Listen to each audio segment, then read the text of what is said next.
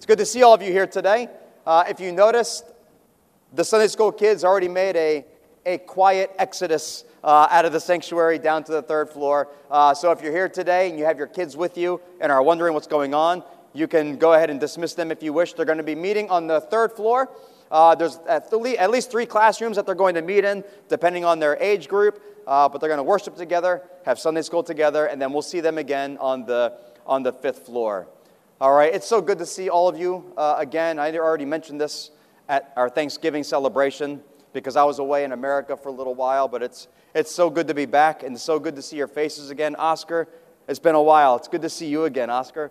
Darius and Lana, I don't think I saw you last week, so it's good to see you again finally back from my trip. So anyway, it's good to be here. It's good to see all of you, and it's good to get back into this series. Do you remember where we were before? Where I left off? The book of Hebrews. Thank you. Thank you, Henry. The book of Hebrews. So if you will, turn to that book with me. I'll be reading today from chapter 11. As you may have seen, read on the group chat that we have as a church, I mentioned to you that chapter 11 in the book of Hebrews, it's been famously nicknamed the Hall of Faith. Much like the Hall of Fame, and we get to remember people who did great things, maybe in sports. But in this case, it's the Hall of Faith. Great men and women in Scriptures who had great faith. And we're going to see them. And actually, in chapter 11, as we are walking through this Hall of Faith, when we get to chapter 12, we actually walk into the stadium where we are going to run the race. Now it's our turn to demonstrate the faith that we have in Jesus Christ. But we'll get to that when the time comes. At least for now, go ahead and turn to chapter 11. And while I am having you open your Bibles, let me just say, this coming Thursday, the Kota Lama Ministry, for those of you that have been a part of that for quite some time, and thank you so much for all of you that take part in that. This Thursday, they're going to have their Christmas celebration. In fact, Boris and Tanya worked with them this last week because the kids want to put on a special music performance for their church in Kota Lama. So we were happy to hear about that, and we were happy that Tanya was able to, in one night, I think, get them together to practice what they're going to be performing. And it is this coming Thursday, right, Tanya?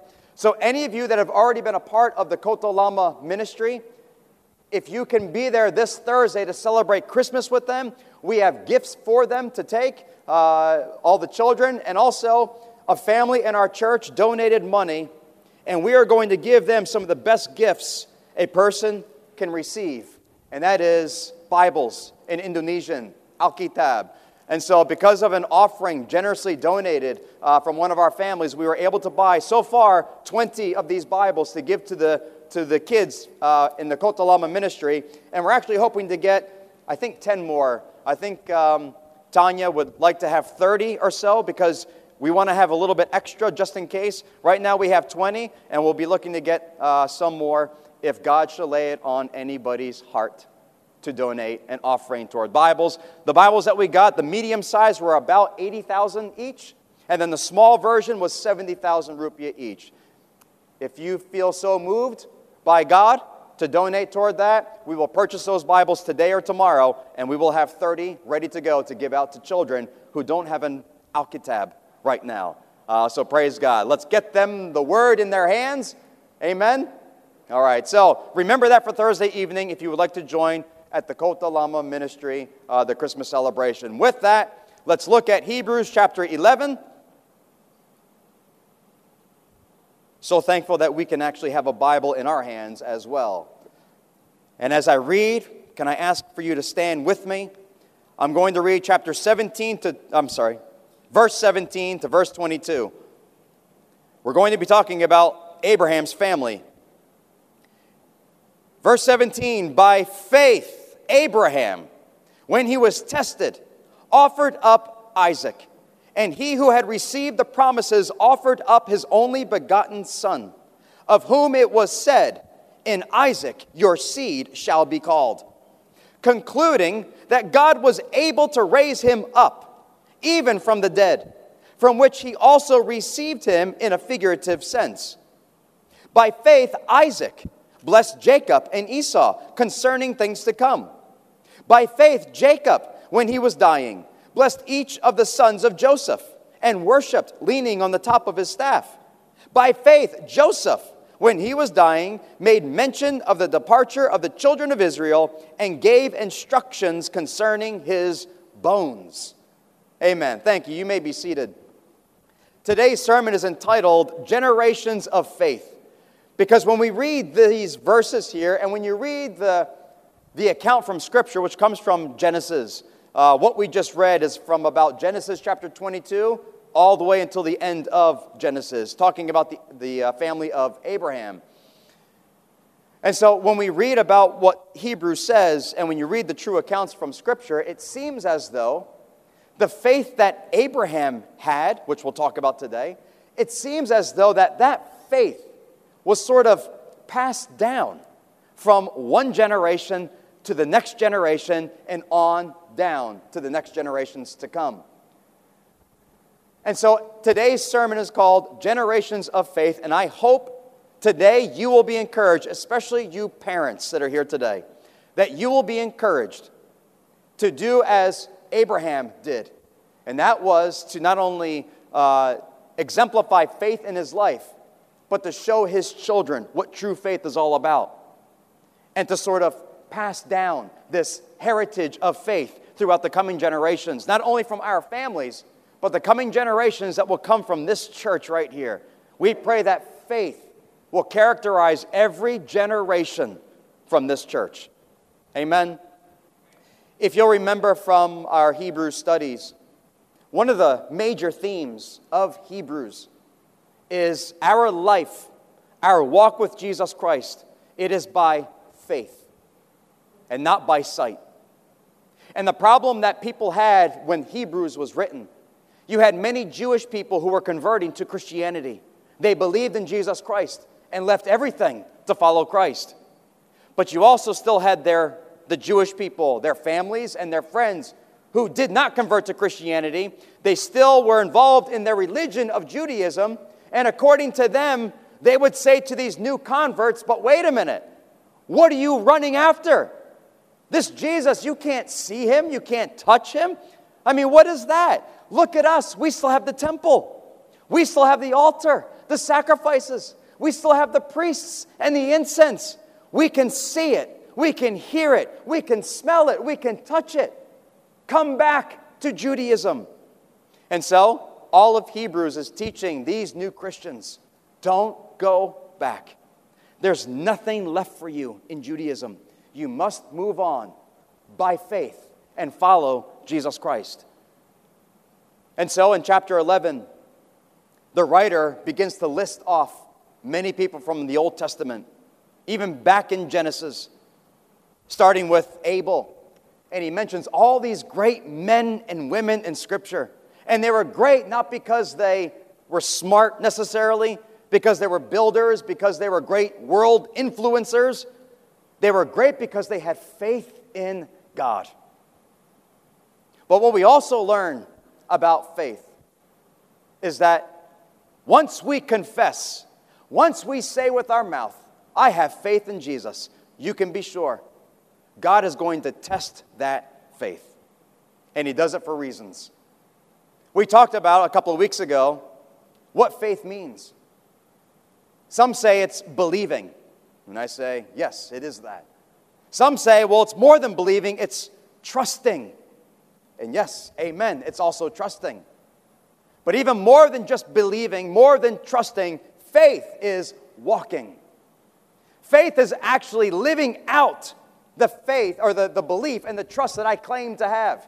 Right now, you all just proved that you truly have faith in the chair that you are sitting in. You just proved it for us. You came in, you saw that chair, and without even thinking about it, you believed that that chair could hold you up. And then you practiced real faith. You sat down on that chair. You proved that you truly do trust and have faith in that chair that you're sitting in. Same principle in the Christian life. It's not just what we say. Many people can say, I believe in Jesus. But once they do, they can be sure. You can be sure. God will test that faith. Someone once said that a faith that is not tested cannot be trusted. And God doesn't test our faith because He's not sure if it's real or not. He doesn't know. He can't quite see in your heart. I mean, He heard you say that you trust in Him, but He's just not quite sure. So here's a test, and if you pass it, then God says, okay, now I get it. I get it. You were right. You do believe in me. God doesn't test us for His own benefit. I think God does it for our benefit. He tests our faith so that we know for sure, do I truly have faith or not? Otherwise, we may just be deceiving ourselves all throughout life. And God won't have that. So God will test that faith so that we know that we speak the truth when we say we have it. And God will also test that faith because in the testing, in the suffering, in the fire of that testing, God knows how to purify your faith and to take it from here and grow it exponentially. And so we welcome the tests of God because they're for our own good. Anyway, this past Friday night, I got together with our youth as we normally do on Friday nights for our home connect group. And we got into the discussion, and some kids were asking the question, why is it that so many famous people, especially famous young people, who maybe they were an actor or an actress, and then all of a sudden they became some music pop star. All of a sudden the lights are shining on them, they're on stage, and thousands or perhaps millions of people follow them. Why is it that so many of these famous people, when you first hear about them, a lot of them talk about their faith in Jesus and their dedication and devotion to Jesus. But as soon as that spotlight shines brighter and brighter, they become someone completely different. They start to speak and do things that are actually vulgar. Their attitude, their actions, and even the words that they are singing are in complete dishonor of Jesus, the same one they claim to love and be devoted to. And so the question was from our youth, how does that happen? Why does that happen? I don't know. But maybe it's because they proclaimed to have something. And once they were put into the test, it only showed it was never there in the first place. The Bible says that there will be some who sort of receive the gospel, but yet weeds grow. And the cares and concerns and the worries of this world become so much that it just sort of chokes out the Word of God. It chokes out any faith. And I think there are a lot of young people who fall into the same trap. Today, let's look at the life of Abraham. We're going to see three things today. We're going to split these verses up into three parts. We're going to see, number one, Abraham's belief, because that's where it all begins today. Abraham's belief. Number two, we are going to see Isaac's and Jacob's blessings. And then number three, we'll see Joseph's bones. Belief, blessings, and bones. And by this, we are going to see the generations of faith, this heritage of faith in Abraham's family. So let's begin. Number one, it all begins with Abraham's belief. Abraham's belief. And if you look at chapter 11, we're going to first begin again with verse 17 and verse 18. It says, by faith, Abraham, when he was tested, offered up Isaac. Now, we already read those words earlier. In fact, in verse 8 of the same chapter, it said, by faith, Abraham obeyed. This is how Abraham proved that he actually did have faith in God. The Bible says, by faith, Abraham obeyed. Did Abraham have faith? Yes. How do you know? Because he obeyed God. Why did he obey God? Because he had faith. And it's no different in these verses here. It says that by faith, when he was tested, when God put him through yet another test, Abraham proved once again that there was true faith alive in his heart. And he walked in faith and in obedience toward the Lord. It says he was tested. And this is going to be in Genesis chapter 22. And if you remember the story, Abraham is called by God to leave his country, leave his father, leave his family, and go to a country he had never been to before, the land of Canaan. And so Abraham obeyed. And he took his wife. They had no children. They couldn't have children. And they were already beyond the age of having children. He took his wife, his nephew, his family, all their livestock, all their possessions, and he moved into a place he had never been to before, the land of Canaan. And as time went by, God had given Abraham a promise that he and his wife Sarah, although they had no children, and they were beyond the age of having children, it was impossible for them physically to have children. Nevertheless, God told Abraham that you and Sarah will have a son. And through that son, I will begin to build you a multitude of people, a great nation, a blessed nation, a nation with their own land. And as time goes by, it will actually be a spiritual nation as well, because it includes us here today. And so Abraham had these promises. And Abraham had some ups and some downs in his walk with the Lord. He had some great moments, and he had some not so great moments with the Lord. He had some great victories of faith, and he had some failings of faith as well. Finally, over many years, again when they were beyond the age of having children, and the Bible says that Abraham was as good as dead as far as having children, God gave them a son named Isaac.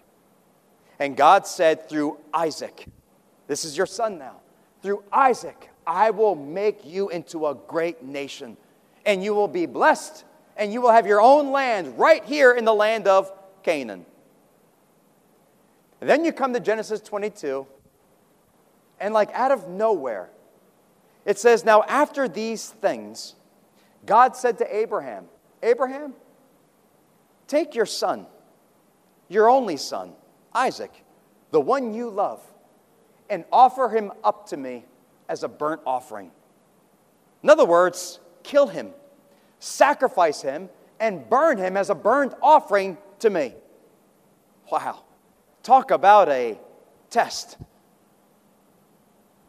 And the Bible says here in very simple words, by faith, Abraham, when he was tested, what did he do? And how long did it take him to think about what to do? By faith, he was tested, and he offered up Isaac. No in-between arguments, no in-between questions, no in-between, God, are you sure you know what you're talking about? No. Abraham, offer up your boy to me as a sacrifice.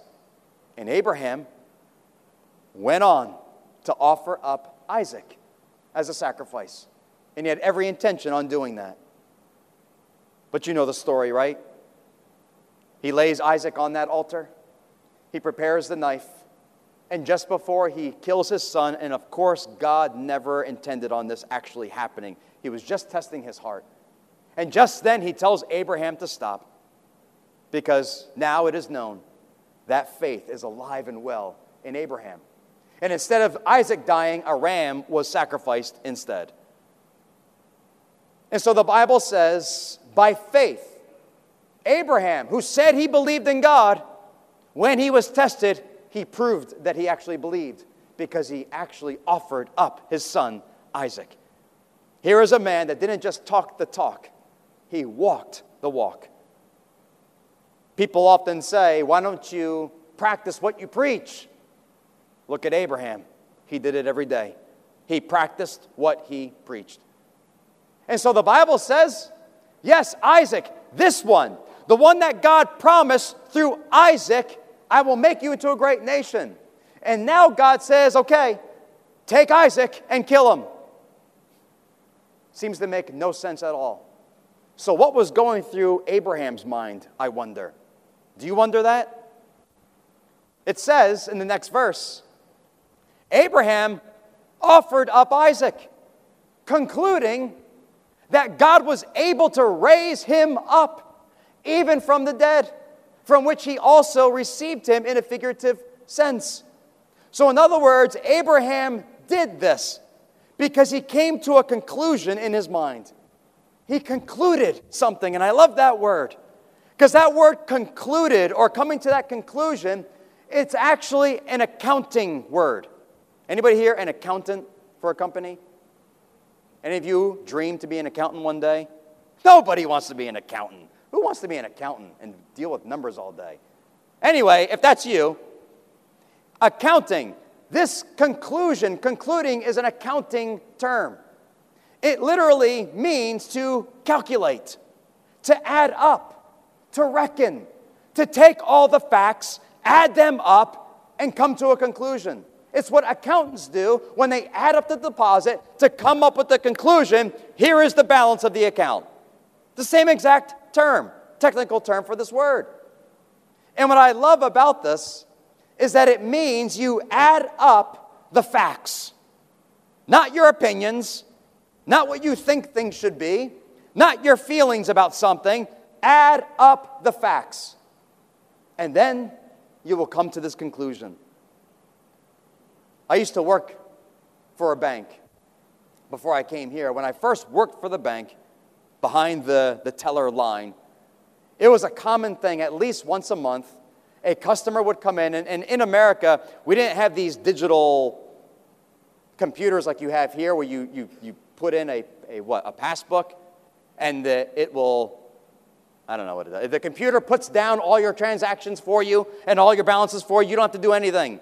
In America, we didn't have that. We did it by hand. Every transaction, you write it down and you put in the deposits and you do your own adding and you come up with your own conclusions. And I can't tell you, it must have been at least once a month, a customer would come in and say, something's wrong with my balance. My checkbook doesn't balance. Can you fix it for me? And I actually learned, our policy was, okay, we can do that. We've got to fill out the information. You have to explain to us what exactly the problem is. We've got to send it to our back office. And then in 2 weeks' time, we'll give you an answer. I didn't want to do that. And I thought, I'll do it. In fact, I liked doing it. It was like a puzzle for me. I would go page after page looking at what these people are purchasing. But I would go page after page, adding up all these numbers and going through it all. And sure enough, I would find the problem. And I would come to the correct balance, solve the problem. Do you know what the problem was every single time? They didn't include all the facts. Some facts were simply missing. And when facts, no matter how small they may have been, when facts were missing, the end balance was completely off. It was untrue. What did Abraham do then? What was his conclusion? What was the process? Abraham added up all the facts. He added up how God has always been faithful to me. He added up that God has provided for me every step of the way. God, you have done impossible things already in my life. You gave me a son when there's no way I could have a son, yet you did that for me, God. You're a miracle working God. And not only that, when I have made mistakes, God, you've been there for me, merciful, forgiving, and gracious to me. I am so loved by you. In fact, you call me your friend. And when I add up all these facts, then I know that if you allow me to kill my son, then you know what? You're going to raise him from the dead. You're going to do that. Why? Because you gave me a promise, God, and you keep your promises. You don't lie. You said through Isaac, I would have a nation of people. So if you allow me to actually kill my son, that makes no sense. So, there will be a resurrection. And Abraham thought that. And he probably said those exact words when, as far as we know from Scripture, nobody ever saw someone raised from the dead. Never happened. We have no historical account from Scriptures that anybody had ever been raised from the dead. And yet Abraham believed that if God would actually allow him to kill his son, God was going to raise that boy back to life again. Why?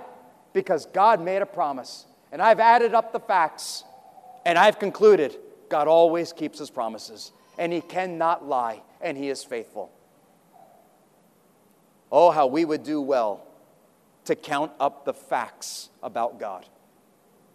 The next time you are afraid to obey something the Lord has told you to do, The next time you question, does God love me? The next time you feel like God won't forgive you for something you've done. The next time you just don't feel as though you're capable of doing what the Lord has called you to do, count up the facts. Add them up one by one, and you'll find out the focus is no longer about you anymore. It's about who He is and all that He has done for me. And you will conclude, Lord, I don't know how, I don't know why, but I'm going to follow you, and I'm going to obey, and you will work in my life. Let's count the facts. And what exactly did Abraham conclude? That he was able to raise Isaac from the dead. That is awesome. How did Abraham come to that conclusion? Maybe it was when he said to himself, you know what? I was also dead as far as I was as good as dead. I couldn't have any children. I was impotent. I was as good as dead. Yet God took death and He brought life because I had a son named Isaac. So God, you sort of brought me back to life. Surely you can bring my boy back to life as well. And that's what he concluded. That is what Abraham believed because God made a promise and God does not lie. When do you suppose Abraham came to that conclusion? In fact, when you read the story from Genesis 22, we have no mention of Sarah. I wonder, on that morning that Abraham packed up Isaac to go to that mountain called Moriah to do this sacrifice, did Sarah know where they were going? Did Abraham tell his wife what he was about to do? I don't know. There's no mention of her. When did Abraham decide, if I do this, God will raise my boy up? Was it somewhere on the way to Mount Moriah? Was it while they were climbing up the mountain? Was it when he built the altar or bound his son? Was it when he took the knife in his hand that he knew, God, you can raise him up? When?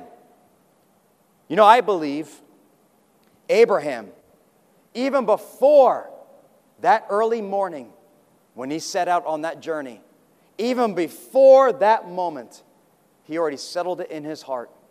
God, okay, I'm going to do this. And I know if you allow my boy to be killed, there will be a resurrection. I believe he would believe that from the very beginning. In fact, there's a hint in the story, in Genesis 22, that Abraham already believed that God would raise him up. Do you know what it is? It's when he's with Isaac.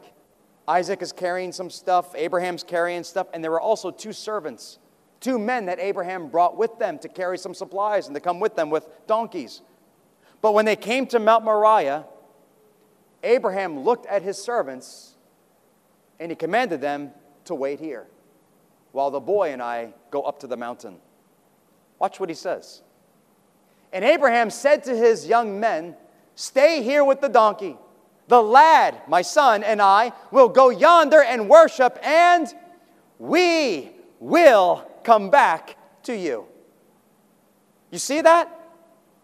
In Abraham's mind, we are going up the mountain, and I'm not exactly sure what's going to happen up there. I know it's very likely that my son will die. I don't know exactly all that's going to happen, but I know we are both going up that mountain, and we are both coming back again. Abraham knew before he scaled the cliffs of that mountain that his boy would live, and the two of them would come back down. Wow. That is faith. Imagine the lessons in faith Isaac learned from his father, Abraham. Think of the wonderful example that Abraham was as a father for Isaac. A wonderful example of faithful obedience to God. Talk about a legacy to leave to a child.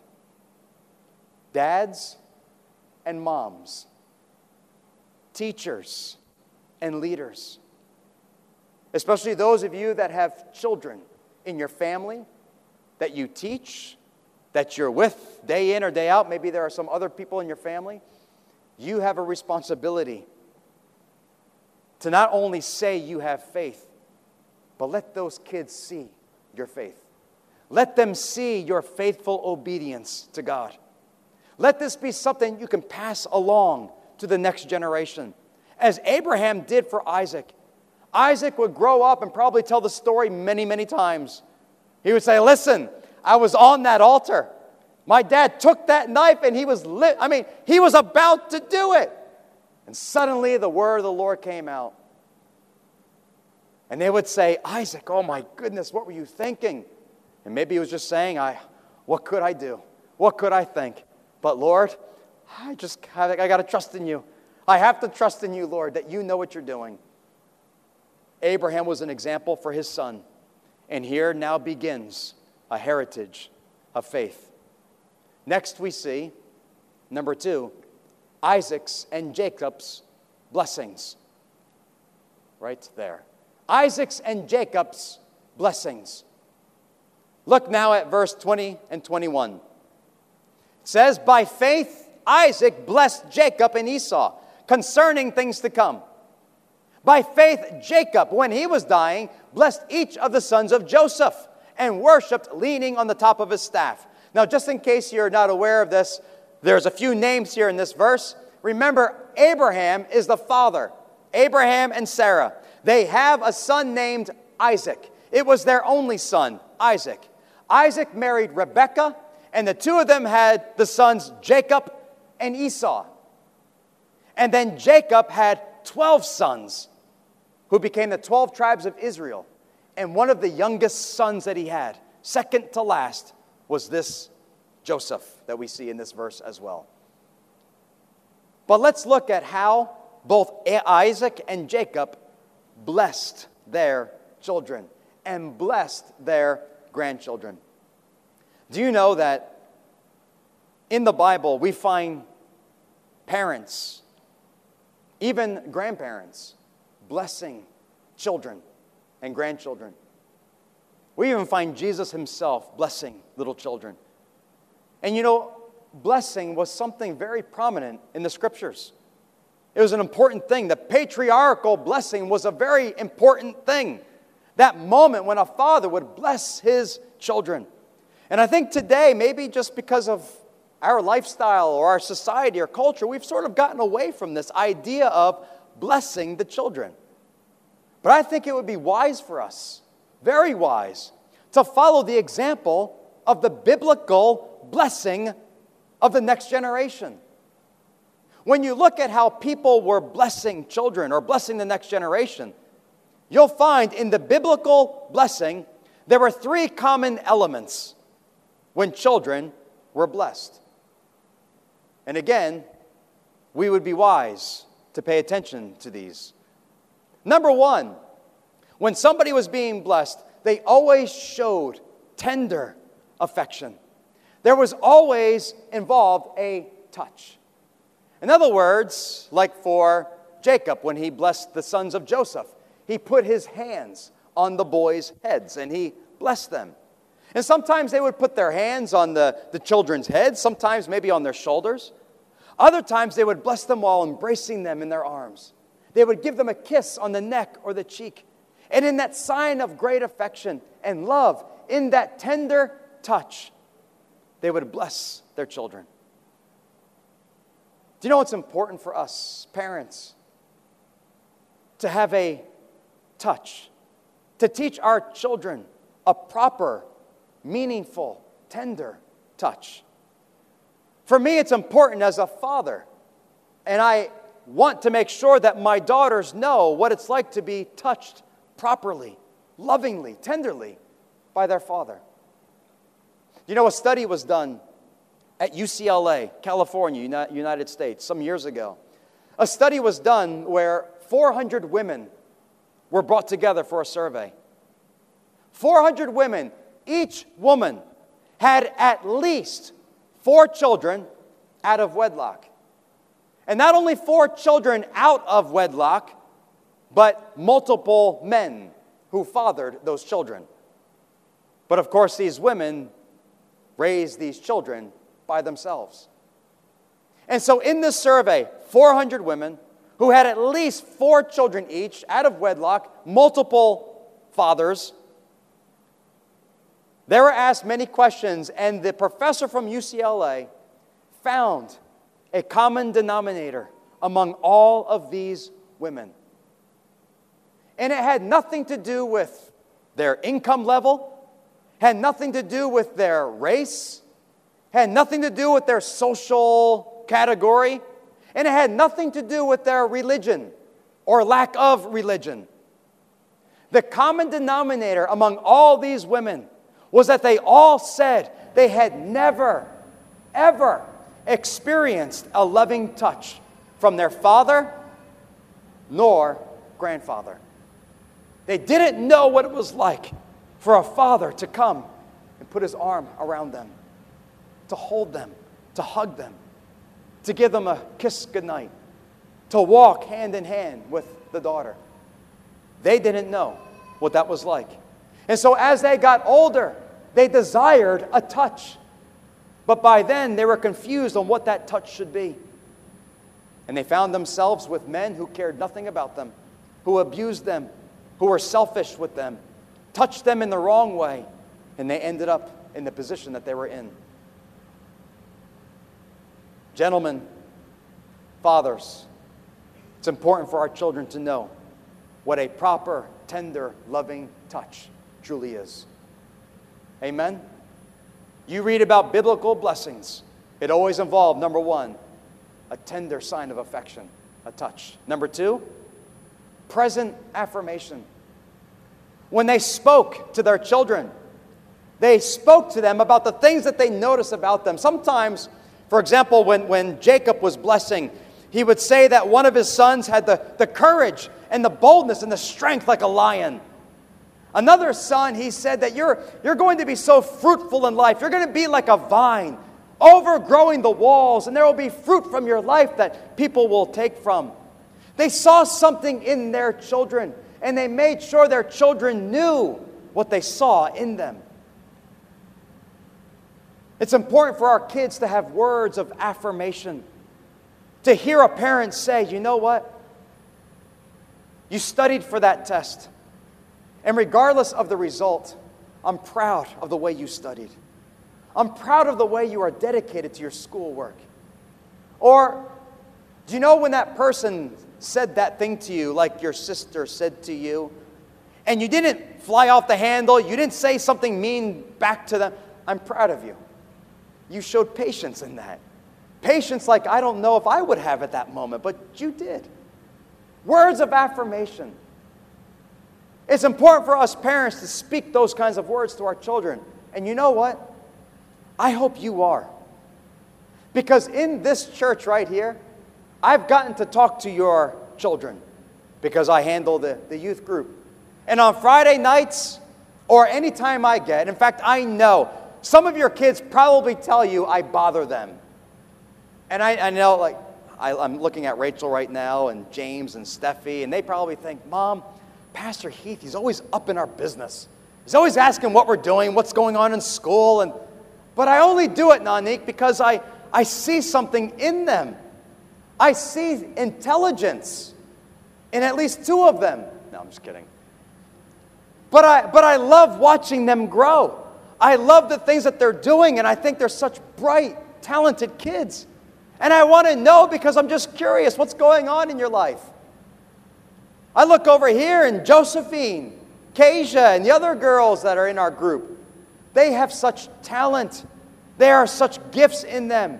And when we all get together, my daughters included, when we all get together to worship the Lord together, there's just such a wonderful, warm relationship. When a new kid comes to youth, that new kid doesn't feel like a stranger. It is so quick for our kids to welcome them in to the communion, to the community of young people. And I'm so proud of all your kids. Luca, Oscar. I'm telling you, I really wonder if some of you kids go home and say to your parents that Pastor Heath is just way too involved with you.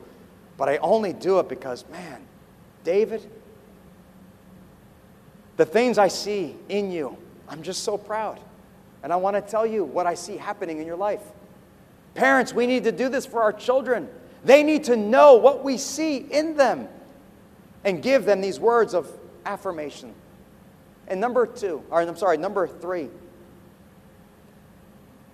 future direction. In other words, wow, James, you're so good with, I'm just making something up, you're so good with how you work with machines and robotics, and you're good with your hands. And you know what?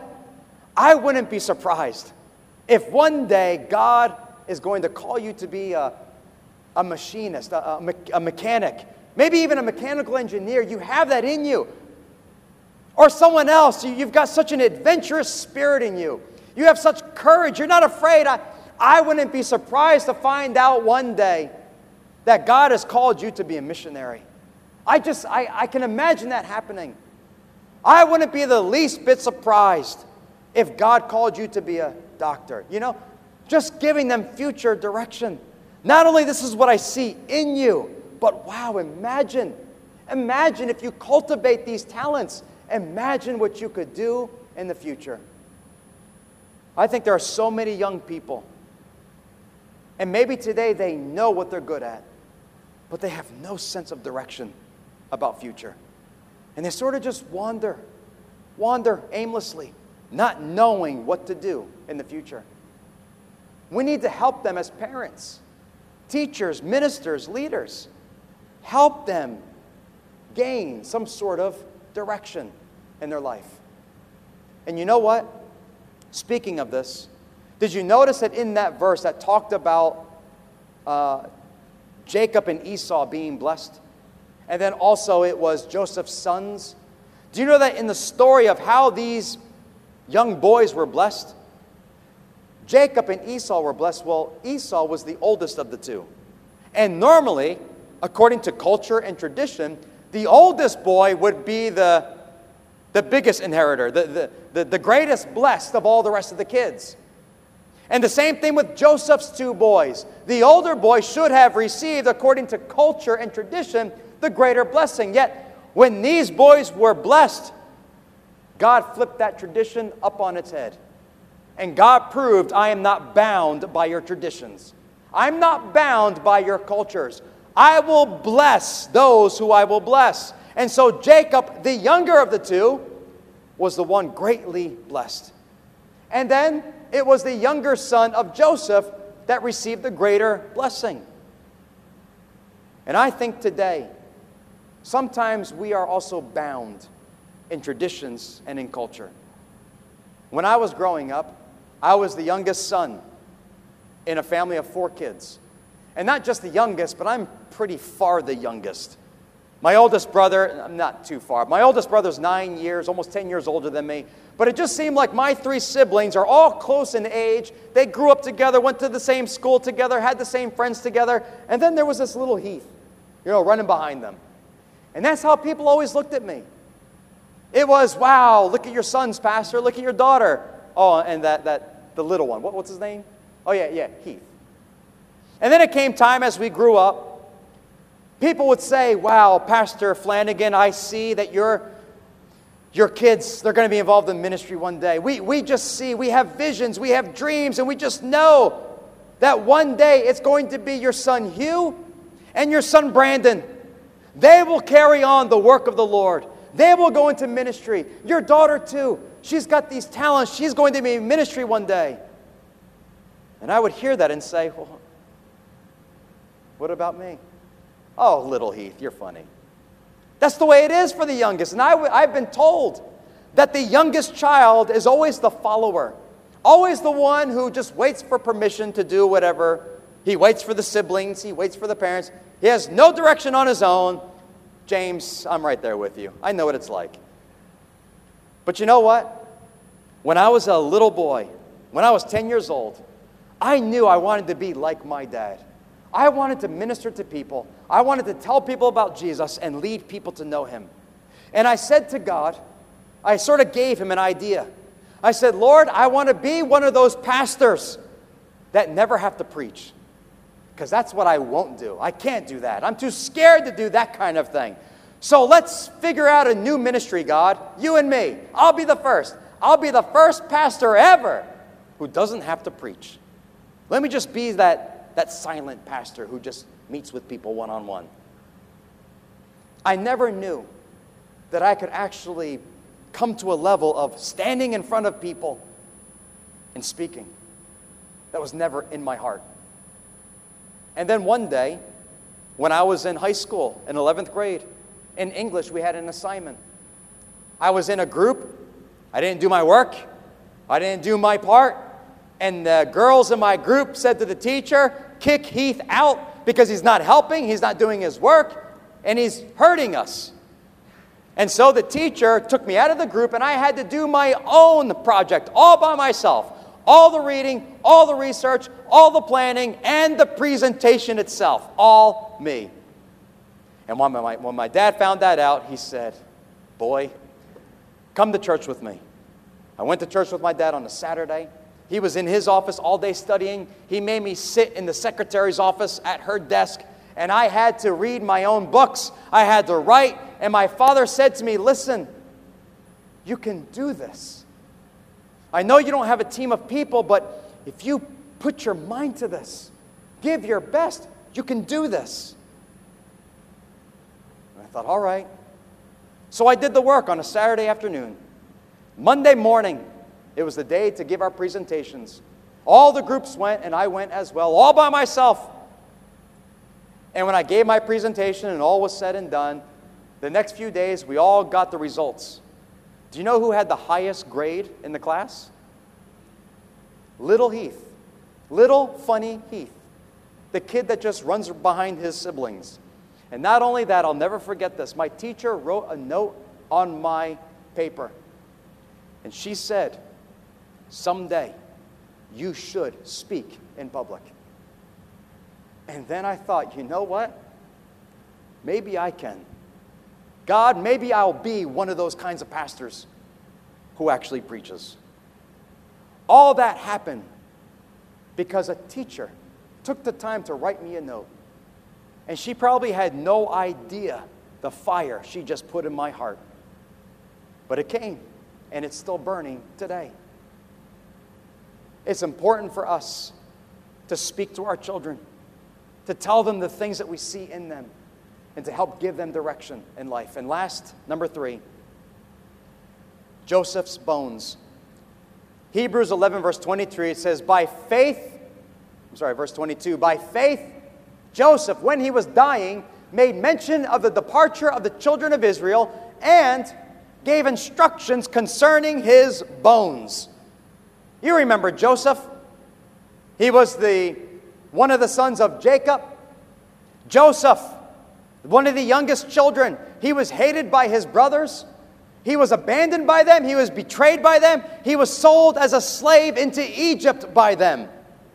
He ended up being falsely accused in Egypt. He went to prison in Egypt. All the bad things were happening to him, except the Bible kept saying, yet the Lord was with him. And in the end of this story, it says that Joseph eventually became the second in command of all the land of Egypt. Wow, incredible. And so the time comes, there's a famine, and because of Joseph's good thinking and planning, he not only saves all of Egypt, he saves his family in Canaan as well. And as time goes by, his family comes to him in Egypt, 70 people in all, and they live there with Joseph. But Joseph, before he died, he says to them, don't forget, God has blessed us until today, but this land we live in right now, Egypt, this is not our land. Don't forget, God made a promise. He promised our father Abraham. He promised our fathers Isaac and Jacob. And now we hold the same promise that we will be a mighty nation on the earth and we will have our own land. Don't forget, the Lord will come and take you out of Egypt and bring you to that promised land. In fact, when I die, I want you to remember my bones. And when you leave Egypt, take my bones with you. And so, Joseph's body became a memorial for the people of God. And every time they remembered that body, they remembered the Lord keeps His promises. And 400 years go by. 400 years. Israel was fruitful and they multiplied, but Egypt was not their home. And worst of all, they became slaves by a Pharaoh who did not know Joseph and didn't care about a Joseph. And they were made slaves. And every day, under the oppression and sufferings of slavery, they saw that tomb where Joseph was buried, those bones that were wrapped up inside that tomb. And every day they remembered, the Lord is coming. The Lord is coming. The faith of Joseph was passed down to generations, and they remembered what he said.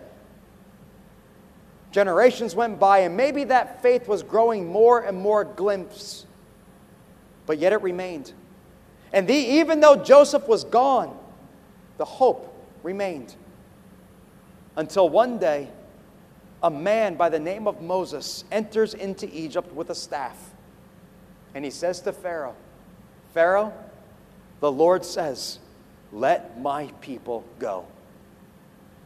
And as the story goes, eventually, Israel was delivered out of Egypt.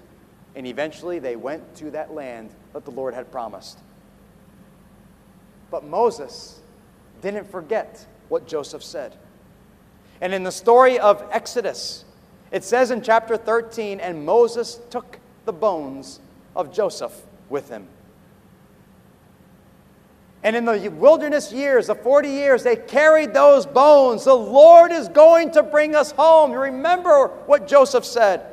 And eventually, in the book of Joshua, when Israel finally went into the promised land, into Canaan, destroyed the armies that were coming against them, and now the tribes of Israel claimed the land, it then says, almost a footnote at the end of Joshua, by the way, the bones of Joseph, which the children of Israel had brought out of Egypt, they buried in Shechem.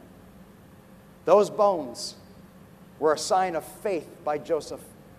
They were carried through the wilderness and buried in that promised land. By faith, he spoke of those bones. There was no longer a tomb filled with bones, but an empty tomb. And that empty tomb proclaimed, they are now free. They are delivered. They are no longer slaves. The tomb was empty. In conclusion, in fact, Pastor Stephen, could I have you come and the musicians that we have left here today? In conclusion, I speak to you parents, and not only to you parents, but those of you today, the older generation. I say older, and I include myself in the older generation as well. Parents, older generation, is your faith, like Abraham's faith, an example to your children? Is it an example to the younger generation? Parents, teachers, leaders, let us learn to bless our children. Bless them and teach them to put their faith in Jesus. Let's learn to love them and to show that love to them. Let's show our affections for them. Let's speak to them in words of affirmation. And let us help give them direction toward a life that will glorify the name of Jesus. And may the day come, praise God, that the next generation, they will live by faith. Amen? A faith that trusts and believes in the love and in the power of God. And we, like Joseph, we will have left them something to remember. Faith. Faith that God is good. Faith that God keeps His word and fulfills every promise. They are in Christ. Yes and amen. Praise the Lord. Let's stand together today. And as we sing a song that declares our faith in the Lord Jesus Christ, let us also pray that this will be a song that the next generation will sing as well. Pastor Stephen, would you lead us in this song?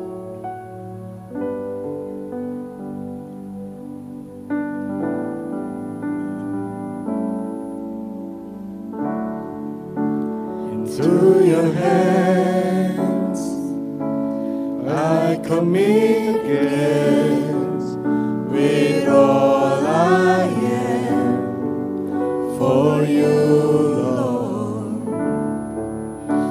You hold my world in the palm of your hands, and I am yours forever.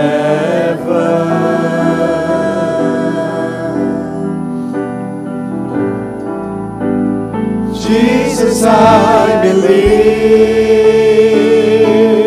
in you. Jesus, I belong to you. You're the reason that I live, the reason that I sing. With all I am, I walk with you. Amen.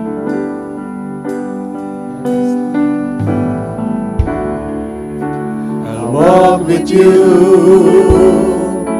wherever you go, through tears and joy. I'll trust in you, and I will live in all of your ways and your promises forever.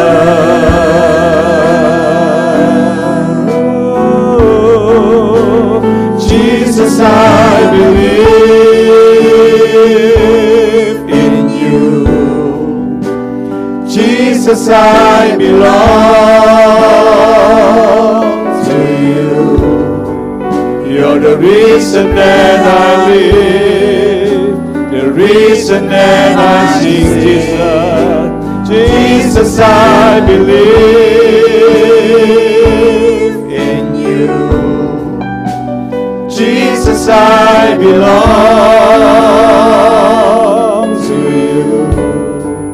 You're the reason that I sing, the reason that I sing, with all I am.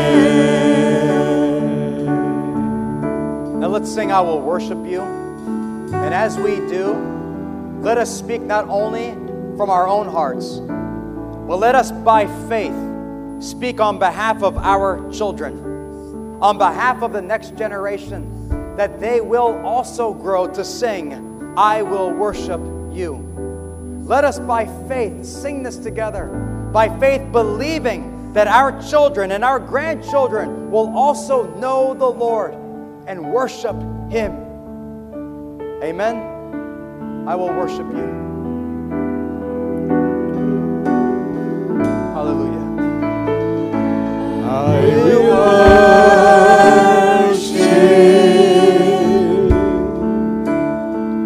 I will worship you. I will worship.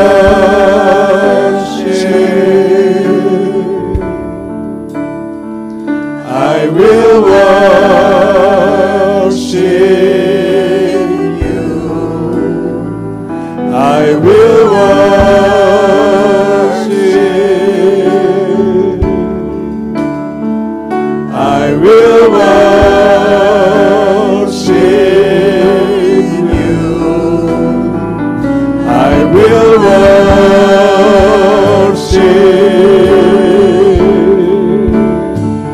I will worship you. Hallelujah. Lord, I pray today, Lord, that not only will we be people who say we have faith, but God, we want to show you the faith that we claim. We want to show you the faith that we proclaim with our mouth. And so, Lord, we pray that not only will you work in us, that not only will you plant this faith in our hearts and bring it to fruit, but I pray, oh God, that when the storms come, when the fire is turned up, when the times of suffering comes, that we will remember as Peter would say, as James would say, count it all joy, brothers, when the time of testing comes. Because testing will produce patience. Testing produces faith. Faith will become like pure gold in our life. Faith that is found to be glorified and honored and praised in the presence of Jesus. So, Lord, when that testing comes, I pray, oh God, that we will know that you're not out to make us fall. You're not looking to burn us. You're looking to grow us. You're looking to purify our faith. So I pray, oh God, that we will walk by faith, and through every test, we will prove that we are obedient people. We will prove that we walk in faith. And I pray, oh God, that the faith we have, by faith, it will be passed down to our children, our sons and our daughters. The children who met in Sunday school today, they will also have faith in the Lord Jesus Christ. And in the coming generation that we haven't seen yet, we haven't met them yet, but in a coming generation, they will also surrender to the Lord Jesus Christ, that they will worship you as we do today. Hallelujah. Lord, I pray that Alpha Omega International, we will have a heritage of faith. Hallelujah. That faith will be passed down from one generation to the next. And I pray that will be true of all of our families that are here today. Thank you, God, for blessing us. Help us by faith to bless our children for the glory of God. Thank you, Lord. If there is one thing said about our church, may it be that we are blessed people who have faith in the Lord Jesus Christ. Thank you, God, for your word today. Thank you for speaking to us today. Now help us this week to continue to meditate on it and to seek your face. In Jesus' name we pray. Amen. Amen.